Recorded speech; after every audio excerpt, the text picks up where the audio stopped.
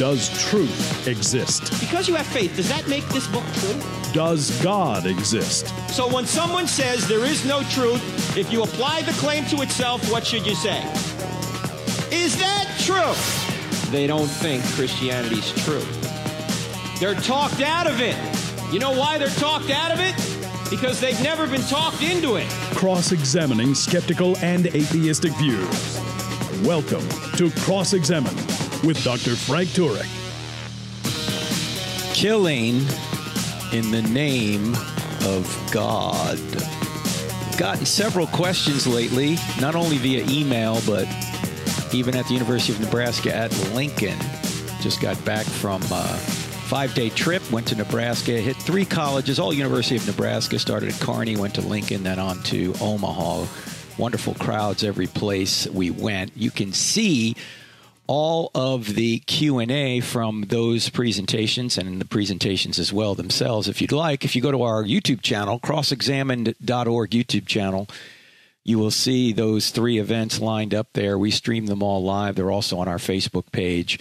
And if you want to see some of the Q&A, particularly the Q&A regarding this question, what would you do if God told you to kill somebody? What would you do? I'll relate some of that here in this particular program, but if you want to see more of that, you can go and watch those particular Q&As. In fact, the last Q&A, the one at Omaha, went 1 hour and 15 minutes, and I was about spent after that.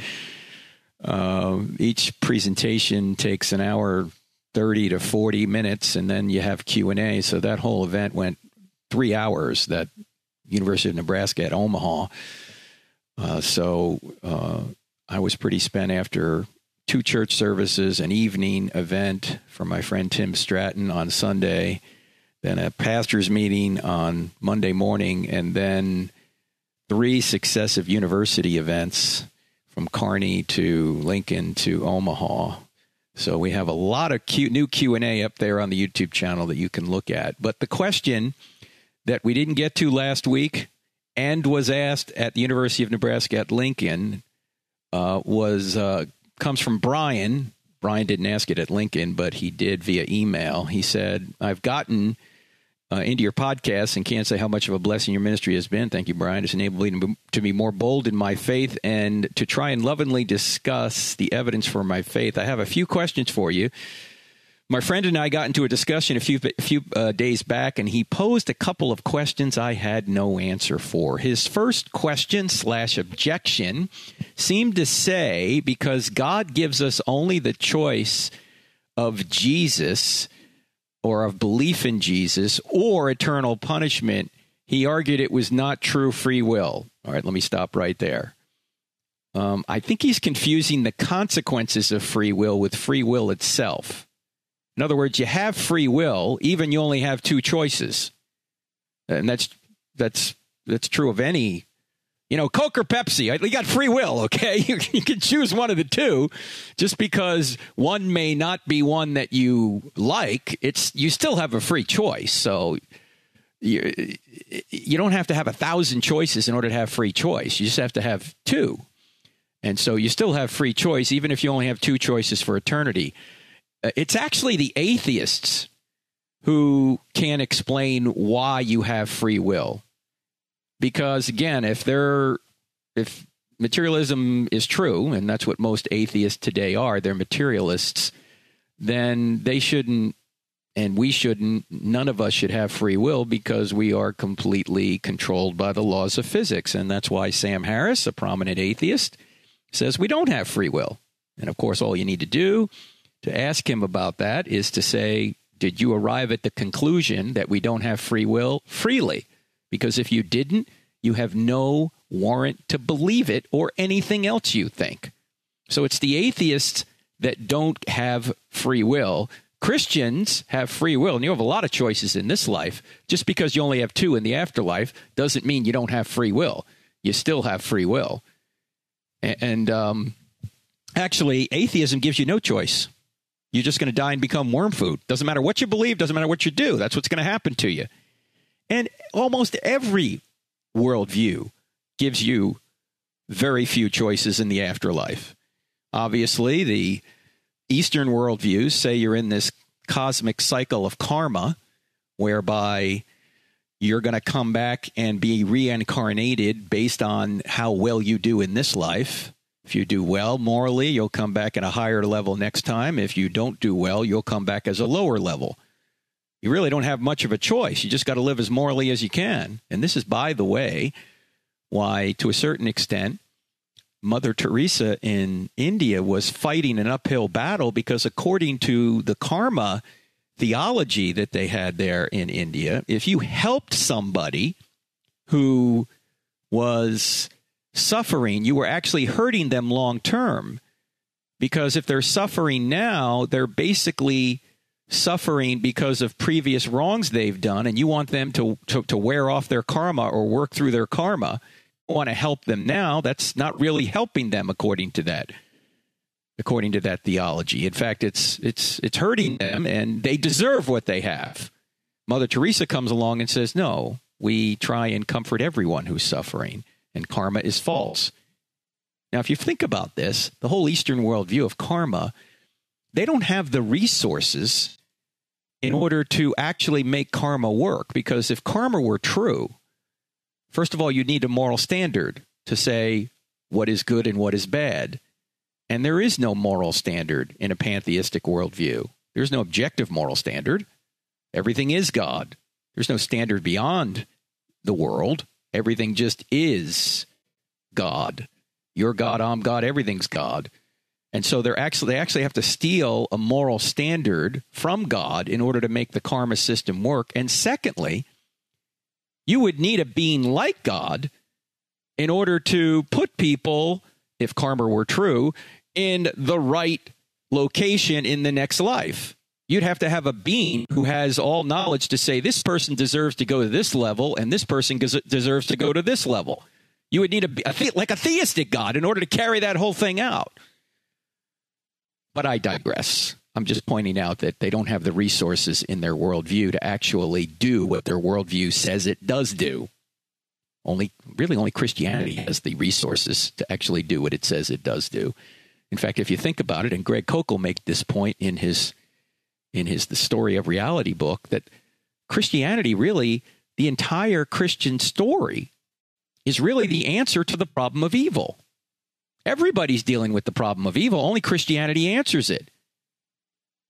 That's what Christianity is.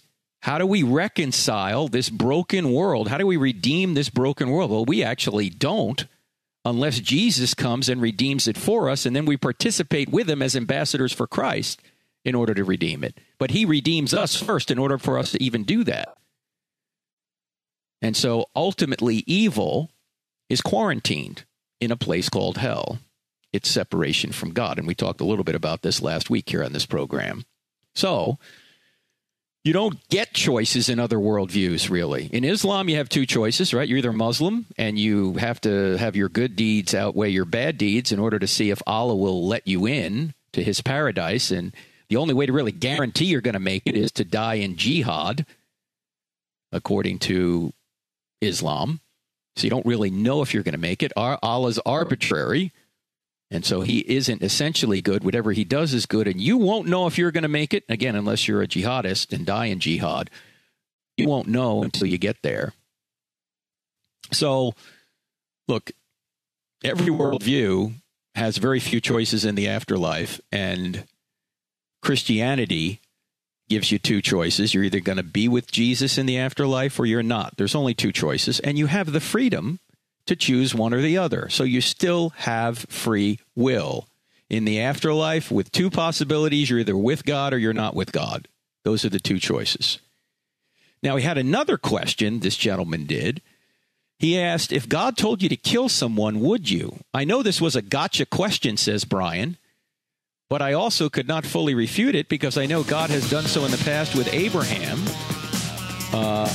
and a little bit later with the Canaanites, and he says, this question has perplexed me. Any thoughts? Yes, I'll give my thoughts right after the break. You're listening to I Don't Have Enough Faith to Be an Atheist with Frank Turek on the American Family Radio Network. Our website is crossexamined.org. Cross-examined with a D on the end of it.org. We also have an app, 2 words in the App Store, Cross-Examined. Download it. It's free. It's got a lot of great stuff on it. Back in 2. Ladies and gentlemen, can you help me with something? Can you help me get this podcast before more people? Not only tell your friends about it, but go up to iTunes and put a 5-star review on the I Don't Have Enough Faith to Be an Atheist podcast. If you do that, it will help us move the podcast up the charts so more people will hear it. Thank you so much for partnering with me on this. Killing in the name of God. What do we think about that? It's a difficult subject for modern minds. You're listening to I Don't Have Enough Faith to Be an Atheist with Frank Turek. And Brian wrote in and asked the question, if God told you to kill someone, would you? He's actually being asked that question by a friend of his. And I actually had this question posed by a gentleman who showed up at our Lincoln event, who got in line several times to ask repeated questions. He was an atheist, but he was very respectful. He got a little bit flustered a couple of times or a little bit emotional, but that's okay. We had about 600 people in the room and about another 100 in an overflow room, so it was a big crowd. And he kind of asked the same question, if God told you to kill someone, would you? And so I said, well, actually, I'm very hesitant to answer hypothetical questions because I don't know what I would do. And I take this lesson from Peter, who was asked about his loyalty to Jesus. And he said, Lord, I'll never deny you. What did he wind up doing? He wound up denying him 3 times. Who knows what I would do? I mean, I'd hope I'd do the right thing. I'd hope I'd be loyal. I'd want to, of course, if somebody ever said, if I thought God was telling me to kill somebody, that would be we'd go see a psychiatrist in America today, obviously. What are you talking about? God's still, but let's go back to Old Testament times. Let's go back to Abraham. And before we do, let's set this up. Before we get back to Abraham, one of the things I said to the gentleman, his name happened to be Cody in Lincoln, was, well, if atheism's true, what's wrong with killing people? I mean, really, because there is no right or wrong, no objective right or wrong. Human beings are nothing but overgrown germs. We're just moist robots, molecular machines. We're not anything special. We're just the highest intellectually on this evolutionary tree. So there's no purpose to life, which means there's no right or wrong way to live it. Without purpose, you can't know right or wrong anyway. Without God, there is no right or wrong. You can know right or wrong and disbelieve in God. You can do right and disbelieve in God, but there would be no right unless there was a God. So you're stealing a standard from God to say that something you find in the Old Testament is wrong. If atheism's true and there's no purpose for life, human beings are nothing special, so there's nothing wrong with killing them. Whoa, well, that's just true. Sorry. That's just it. Now, the better question, is it okay for God to kill people? Is it murder when God kills people? And with Cody at Lincoln, we got into the Canaanite issue. We talk about that quite a bit on campus because that always comes up. And the bottom line to the Canaanite issue is that when God decides that the Canaanites, first of all, need to be expelled from the land, driven out of the land, and killed, is that wrong for God to do? And is he doing it arbitrarily? Or is there a reason for him doing that? And it turns out there's a reason. He's judging a group of people that were so vile that they were literally sacrificing their children to the molten hot metal god known as Molech. They would they'd heat this idol up, which had sort of the head of a bull and this odd body, and they would put fire in it, heat the metal thing up, and then put their children as old as 4 years old on the arms, these molten hot metal arms of this idol, and watch the baby sizzle to death. The Greek writer Plutarch, gee, I lost my mind for a second. The Greek writer Plutarch said that the drummers in the towns would play their drums louder so the parents couldn't hear their babies screaming as they were being sacrificed. And they were involved in many other grossly immoral practices. And God finally said, after 400 years, this needs to be judged. I need to get the promised people in the promised land, and these people are in the way and they won't move out. And so God judged them, and he pushed them out of the land. In fact, Paul Copan, as you know, makes the point in his very insightful book, Is God a Moral Monster?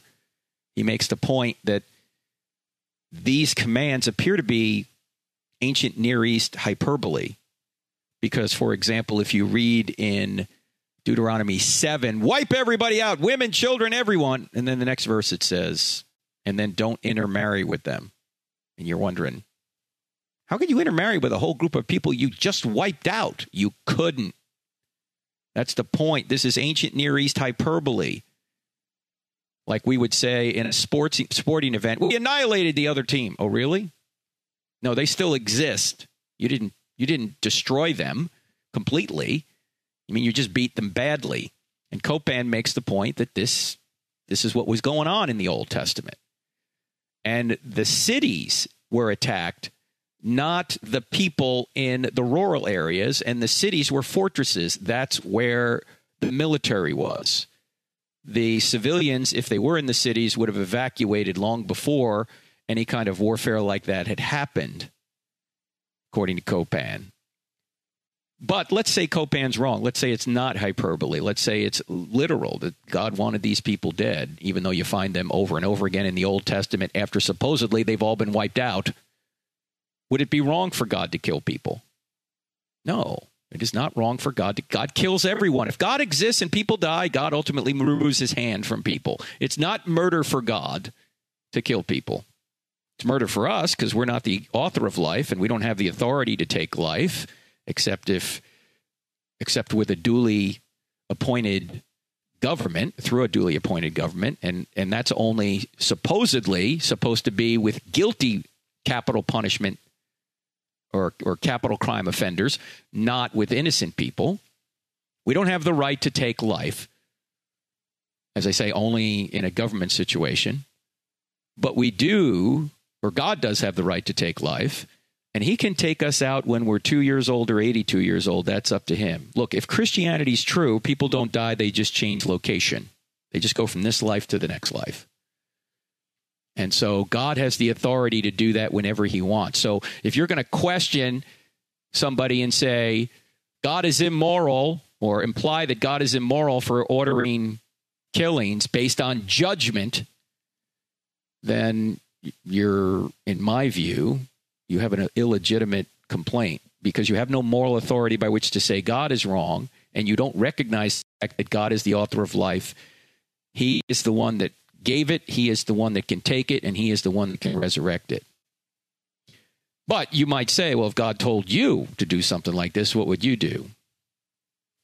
And I think one of the hardest questions to answer are those where God hasn't given us particular reasons why he does a certain thing. Like, why did he ask Abraham, for example, to kill Isaac? Well, he says in there, of course, I wanted to see if you would be faithful to me. Well, obviously, God knew whether or not Abraham would be faithful to him because he's outside of time. It was really Abraham who didn't know what he would do. But we'll get to Abraham and Isaac in a minute with more detail. God hasn't told us the answer to some questions. Like, why did God use other people as instruments of judgment? I mean, why use Israel against the Canaanites? Why not just wipe out the Canaanites yourself, God? Like you did at least partially to Sennacherib's army in 701 BC, when Sennacherib has Hezekiah caged like a bird, according to the Taylor Prism. This is an archaeological discovery that comports with the Bible's account that Sennacherib had Israel surrounded, or Jerusalem surrounded, I should say, and Hezekiah wouldn't give up, and 185,000 of Sennacherib's troops die just in one night. The Lord took them out, and then Sennacherib went home. Or Sennacherib's general went home. Why didn't God just do that? And why does God use Babylon against Israel? Why doesn't God just discipline Israel himself? Why does God use Rome against the Jews in the first century in 70 AD? Why doesn't God just do all the judging and punishing himself? Well, that's a good question. It's a hard question to answer because he hasn't told us particularly why he just doesn't do everything himself, but I think we can speculate. I mean, Well, we could broaden the question. We can ask that question about any topic. Why doesn't God do everything for us? Well, think about it. If he did, what purpose would we have? How could we grow? If we are truly his ambassadors and God wants us to grow into his disciples, then we've got to act in this world. We just can't sit around and let God do all the work. We're supposed to be his ambassadors. We're supposed to be like God in the sense that we're his imagers. We're his ambassadors. So God has used people as instruments of justice directly and through governments, as I mentioned. So if someone were to come to you and say, well, what would you do? You can answer, well, I really don't know what I would do. But again, the issue is whether God has the authority to kill people. And as I mentioned, he does. Now, what about Abraham? Abraham knew God's voice before Genesis 22. God had spoken to him in Genesis 12 and in Genesis 15, so he knew who God was. In fact, he had confirmation God was God. Because Isaac was confirmation that God had spoken to him and acted on his behalf. Remember, Abraham and Sarah were very old, and they said, you will have a son. And Isaac was confirmation of that promise. They did have a son. Now he's being asked to kill that son. Why? Please. Really? Can you imagine that? Søren Kierkegaard, Danish philosopher, has a whole book on that called Fear and Trembling. But look, Abraham had no uncertainty who was telling him to kill. Now, he knew God's voice. Muhammad, on the other hand, when it comes to Islam, according to his biographers, like Haeckel, and you can look this up, Muhammad thought he was originally getting revelation from a demon. He thought he was being possessed. Now, his wife Khadijah later talked him out of it and said, no, you're getting you're getting revelation from the same source as Moses. But Muhammad initially was uncertain. Abraham had no uncertainty. No uncertainty at all. He knew who was telling him to take his son Isaac's life. But why would he do that?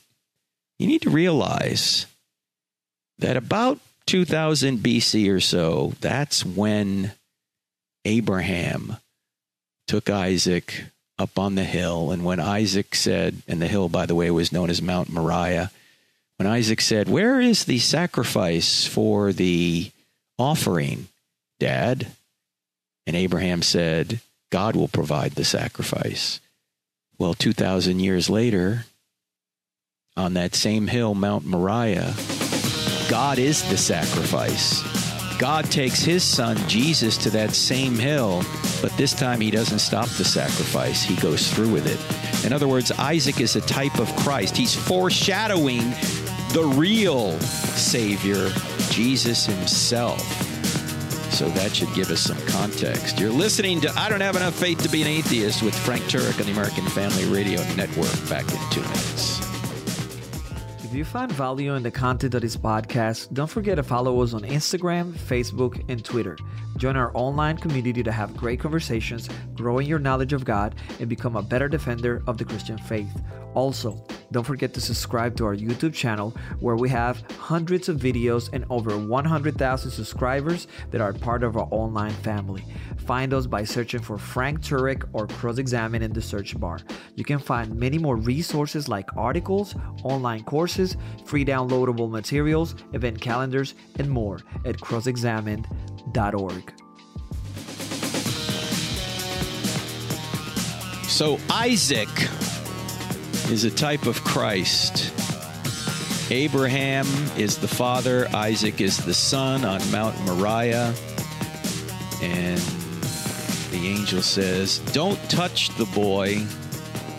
The sacrifice is stopped 2,000 years later on the same hill, the same Mount Moriah. God is the father. He takes his son there, but the sacrifice isn't stopped because the sacrifice is the answer to the problem of evil. The innocent sacrifice, Jesus takes evil upon himself, so the evil that, or the punishment due us, will not be put on us if we trust in him. So when people bring up Abraham, I think a lot of times they're missing the real reason that passage is there. Yes, it happened, but it was foreshadowing the real sacrifice. And of course, Abraham knew that God had the power to resurrect Isaac if he had gone through with the sacrifice, because he said to his servants, we will be back. So even if he thought he was going to go through with the sacrifice, he knew that God could resurrect him. I want to mention next weekend, I'm going to be at North Central Church in Spring, Texas, Sunday morning services and Sunday evening. We're going to do I Don't Have Enough Faith to Be an Atheist. All the details are on the website. And Spring, Texas is just kind of on the outskirts of Houston, just north of Houston. So I'll be there at, I guess it starts at the 9 a.m. and the 11:15 service. And then at 5 p.m., we're going to continue with the I Don't Have Enough Faith to Be an Atheist and take your questions. So that's going to be next week, the 8th. And then the following week, I'll be out at Calvary Chapel, Chino Hills with my great friend, the great Jack Hibbs. And I'll be doing the morning services there and then meeting with some of the students in the evening. So that's Calvary Chapel, Chino Hills. So that's coming up in the future. So check all that out. If you're anywhere near Houston or anywhere near, say, the Los Angeles basin, those are the two areas. By the way, that would be the number 2 and number 4 city in terms of size. I think is LA number 2 now? It might be. Houston's like number 4. Of course, you got New York, Chicago. I think it's LA and Houston, or New York, LA, Chicago, Houston, something like that in terms of size. So we're hitting the big areas. Hope to see you out there. All right, let's go back to our topic here, because I got another question that was sent in by Ben. And Ben is 16 years old. He says, I live in Canada. And this is regarding a Q&A scenario that you mentioned at the beginning of your March 11 podcast called The Bible is All You Need. So this is going back about 11 months, almost a year now. He says, in response to your saying that Muslims are motivated to die for their faith, mainly by Surahs 8 and 9, a Muslim guy tells you that the terrorists in question have misinterpreted these sections of the Quran. Instead of going to the Quranic text to show why their interpretation is in fact correct, you say something like, yeah, well, a lot of Muslims think that's what it means. My question is this: couldn't the same argument be used as soundly against Christianity? That is, a lot of Christians have done terrible things and justified them using the Bible. Is the only difference that more atrocities have been committed in the name of Allah than those committed in the name of Allah? In the name of Yahweh? And he goes on to say, thanks for your podcast videos. They've helped me immensely talking about my faith. Well, thank you so much for the question, Ben. It's a good, insightful question. And I think maybe the best thing to do to answer this question is to talk about my friend Nabeel Qureshi, who died a couple of years ago. Now, Nabeel early on was a Muslim apologist, if you will. He was very strong in his Muslim faith. And he eventually met a man by the name of David Wood. Yes, that David Wood, Acts 17 Ministries on YouTube. You want to go look up David Wood if you don't know who David is. I've had him on this program several times. An amazing apologist, particularly to Muslims, because David, who was a Christian, began to witness and have many conversations with Nabeel, a Muslim. And eventually, after a 7-year process, Nabeel became a Christian. And he became a Christian apologist working with Ravi Zacharias International Ministries. And he was brought up as a Muslim, and he was told Islam is a religion of peace. And in his sect of Islam, he thought it was. And in fact, when 9/11 happened, he said, who hijacked my faith? This is a religion of peace. Well, Nabeel has many recordings on YouTube, and I want to play a short clip from Nabeel. It's not actually that short. It's just over 4 minutes. But in a second here, we're going to play this. And what I want you to listen to is how Nabeel explains from doing all the research himself, why he thinks that Islam really is a violent religion at its core, at its writings, and he explains why. So listen to this. This is Nabeel Qureshi, ladies and gentlemen. Here he is. As I started investigating, I truly did believe that the context was all defensive battles in the Quran. But the more I investigated, the more I realized that was simply not the case. Chapter 9, verse 5. So chapter 9 is the most violent chapter of the Quran. It's Surah At-Tawbah. And this is the very same chapter which says, fight the Jews and Christians until they pay the jizya and feel humiliated. That's chapter 9, verse 29. This is the same chapter in chapter 9, verse 111, and I think this is one of the scariest verses of the Quran. Chapter 9, verse 111 says, "The reason Allah has bought your person and your property is this, so you may slay in battle and be slain." In other words, you're a Muslim, so you can kill and die in battle. And so I had to contextualize that. Somehow I had to say, this cannot be what Muslims are told to do. But as I studied the history of early Islam, I found out that actually chapter 9 of the Quran is the last major chapter to have been revealed. In other words, right before Muhammad dies, it's as if he calls people to his deathbed and says, I've got some more instructions to give you. That's just a metaphorical language I'm using, but it's like, this is the last message I want to leave with you. Chapter 9 of the Quran, the most violent one there is. When we consider the Bible, and people will say, well, what ISIS is doing, didn't Obama say something like this recently? What ISIS is doing is no better or no worse than the Crusades. It's no better or no worse than what happened in Christian history. I say, no. You got to keep things in their appropriate context. In the Bible, the violence did happen. We cannot sidestep it, and you didn't ask this question, so if someone else wants to ask it, that's fine. But there was violence in the Old Testament, and there's specific circumstances and things that we should talk about with that, so someone please ask. But it did not end up that way. That wasn't the final marching order of God. What we were left with was turn the other cheek. He who lives by the sword dies by the sword. Give your enemy something to drink if they're thirsty. That's what we were left with. Complete grace and peace. Flip that around for Islam. In the Meccan days of Islamic history, the message is very, very peaceful. Jews, Christians, Sabians, all of you, if you do good deeds and good works and you fear God, on the last day for you is heaven. Whereas towards the end, we start hearing things like anyone who comes before Allah without Islam as their religion will not be accepted. It goes the other direction. So how do we distill all this? There's also the matter of Islamic traditions, hadith. You know, I'm guessing most of us here are Protestant. There may be Catholics, you'll understand this as well. Protestants have kind of a sola scriptura lens. It's like the Bible is my authority and that's it. Muslims are not like that. The Quran is their greatest authority, sure, but then they have whole swaths of Islamic tradition called hadith. And the hadith are the lens through which the Quran is often applied. So Sunni Muslims often use books like Sahih al-Bukhari, Sahih Muslim, in order to see how Muhammad lived. What was it that he did? By the way, Muhammad's name is only mentioned 4 times in the Quran. Now, it's not a book of history about Muhammad's life. So people go to the hadith to see how Muhammad lived. And because there are so many hadith, people can point to the peaceful ones and say, that's how Islam should be. And you got people like ISIS pointing to the violent ones saying, that's how Islam should be. Who is right? Who is right? And can you make Islam whatever you want to make it?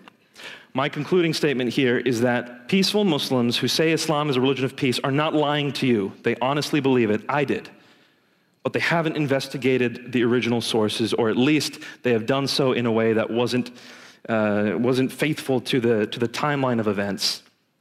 Early Islam was, in fact, rather violent. Islam, even under Muhammad's time, did have offensive wars against Jews and Christians. And that rendering of Islamic history is what leads people to diligently or faithfully live a violent Islam. I hesitate to say this, but I think it's true. If I still believed in Islam, and if I wanted to be faithful to Muhammad, I would have a hard time not going to Syria right now to fight for ISIS. It seems like they're doing what Islam commands. That's Nabil Qureshi, ladies and gentlemen, who, as I say, was a Muslim apologist originally, became a Christian apologist, and tragically died in September of 2017 after a long battle with stomach cancer. But Nabil studied all this for himself and came to that chilling conclusion at the end that he thinks what ISIS is doing is what Islam teaches. And notice he mentioned that Muhammad is only mentioned 4 times in the Quran, so many Muslims look to the life and practice of Muhammad as recorded in the Hadith to see how to interpret the Quran. And chapter 9, Surah 9 in the Quran is the last chapter that was revealed. It's the last words, if you will, of Muhammad, or from Muhammad, recorded, that basically say that you need to kill any non-Muslim.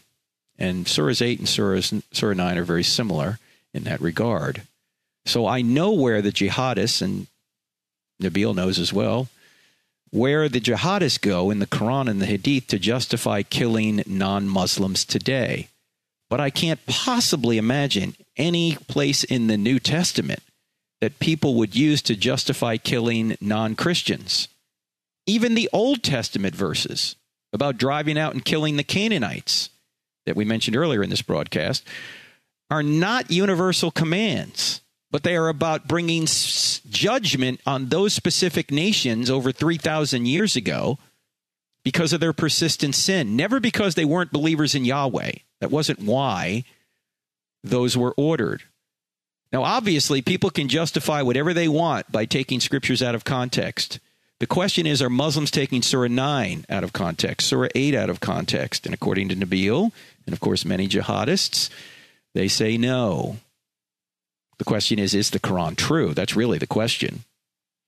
And thankfully, there are many peaceful Muslims. And as Nabil said, he was peaceful, and he thought Islam taught peace. After he looked at it more closely, he thought that they didn't. And so you can't get, if you're going to be honest with the text, Ben, thank you for writing in, you can't get jihad from Christianity. You can get it from Islam. And so we need to be clear about that. And we also need to pray for Muslims, pray they would discover the true Jesus. I'm Frank Turek. We're back in just 2 minutes, so don't go anywhere. Ladies and gentlemen, I Don't Have Enough Faith to Be an Atheist is a listener-supported radio program and podcast. If you like what we do, would you please consider going to crossexamined.org and giving us a tax-deductible donation? 100% of your donations will go to ministry, 0% to buildings. Thanks so much. One of the things we miss, I think, in our modern era is who God really is with regard to judgment. We always think, or many of us think, that God is just a God of love and no judgment. But if you think about it, if God didn't judge sin, he really wouldn't be loving either. Just like if a parent never disciplined or punished a child, the parent really wouldn't be loving. The parent wouldn't care about the soul and the future of that child if the parent didn't punish the child and correct the child when the child went wrong. In fact, Miroslav Volf, who is originally from Croatia and saw some terrible things in his country, used to think that God was just a God all of kind of soft soap sentimentality, love, just good feelings for everyone. He now, by the way, teaches at Yale University and has written on this profoundly, and I'm just paraphrasing him now.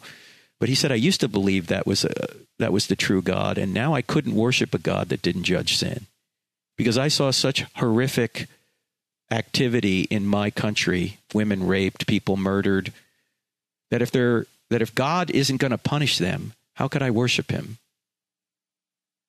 And so we need to realize that God is a God of judgment, and thankfully so. Otherwise, how could he really be also a loving God if he does not punish sin? In fact, if you compare the Old Testament and the Quran, or say jihad and violence used supposedly in the Old Testament, then it's not the same thing.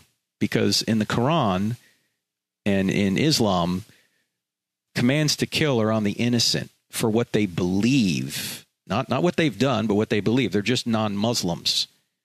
Whereas in the Old Testament, when God says these people need to be pushed out or killed, they are guilty, and it's for their actions. It's not based on their beliefs. In fact, if you notice, right after the golden calf, God actually orders the killing of people that worship the golden calf for their actions, for their behavior. And they were Israelites. That's why we know this isn't, as many atheists will try and say, genocide. It's not genocide in the Old Testament. It's punishment. It's judgment. Because God just doesn't carry it out on non-Israelites. He carries it out on Israelites for their behavior, for their immoral behavior. So there's a big difference between the violence that you see in the Quran, which of course is commanded, if you read it plainly, even today, and the violence that you see in the Old Testament, which was for a specific time, for a specific group of sinners, as a last resort. It's a different thing than what you see in the Quran. But of course, it's something that you're going to get questioned on if you're a Christian, and you ought to be able to know how to answer it. But one thing we need to be clear about is that God is not just a God of soft soap sentimentality, good feeling kind of love. True love punishes what is evil. Because if you're all one way, if you're all grace and no truth, you're not really a loving being. You got to have both. And we look at it in our modern culture, and C.S. Lewis famously said, we would just like God to be kind of a senile old man who just wants everybody to have a good time. Well, that's not the way the universe really works, ladies and gentlemen. This is serious business. And we're here making choices that will last for an eternity. And this life is the time to make those choices, and there will be judgment. I got another question from Sam Hall. He says, I'm a college student currently attending Texas Tech, and who has recently started, and he's recently started to dive into Christian apologetics. Greatly enjoyed your content. Very nice. Thank you, thank you, thank you. And then he goes on to say this, I'm a firm believer that Jesus, being God, was and is incapable of making mistakes. However, I've encountered a troubling passage found in Matthew 24 that many have used to challenge that belief regarding Jesus' words as reliable or not hinges on the infallibility, easy for me to say, infallibility of his words and actions. So this is not a subject to be taken lightly, he means lightly, not likely, lightly for a Christian like myself. Even C.S. Lewis famously called the particular verse I'm referring to as the most embarrassing verse in the Bible. I, however, cannot write it off as an embarrassment since I haven't fully explored the context of Matthew 24. Good for you, Sam. At least you're pointing this out, that you're not going to jump to conclusions. Outside of the isolated verses of the chapter itself. In Matthew 24, Jesus speaks of the destruction of the temple and then seemingly goes on to speak of the end times. He then says in verse 34 that both the temple's destruction and the second coming were going to happen before the contemporaries that he was speaking to passed away. He was indisputably correct about the temple, but clearly the second coming of Christ did not come before the people passed. A few sentences later, Jesus says that no one except the Father knows the time of the second coming. Was this an admission of ignorance or a mistake that Jesus had made as C.S. Lewis had described it, or was Lewis missing something? This opens up the broader question: if Christ was truly fully human, couldn't mistakes like this be expected? Wow, there's a lot here. I don't even have time to get into it all. But this is a passage that has troubled many. And if you go to Matthew chapter 24, and we don't have time to read the whole thing, but we'll read the ending and the beginning just to give it some context. Jesus left the temple and was walking away when his disciples came up to him to call his attention to the buildings. Do you see all these things, he asked? I tell you the truth, not one stone here will be left upon another. Everyone will be thrown down. As Jesus was sitting on the Mount of Olives, the disciples came to him privately. Tell us, they said, when will this happen?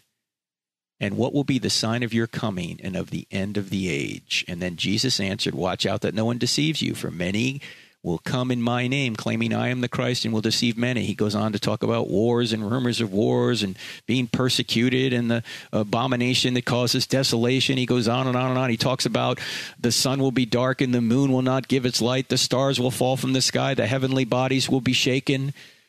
And then he says in verse 34, I tell you the truth, this generation will certainly not pass away until all these things have happened. And you go, wow. How could that be? How could Jesus have said that? Well, look, When did he say that, first of all? He said that about 30 AD. What's a generation? Well, a generation is about 40 years. And that would be about 70 AD. Well, in 70 AD, he was right when they said that the temple was destroyed. He says these things that will happen in this generation are the events surrounding the destruction of the temple. And that's what the disciples asked about. When will these things happen? And then they say, and the end of the age. So the temple was destroyed about 40 years after this prophecy of Jesus, which was well within the lifetime of many of those present.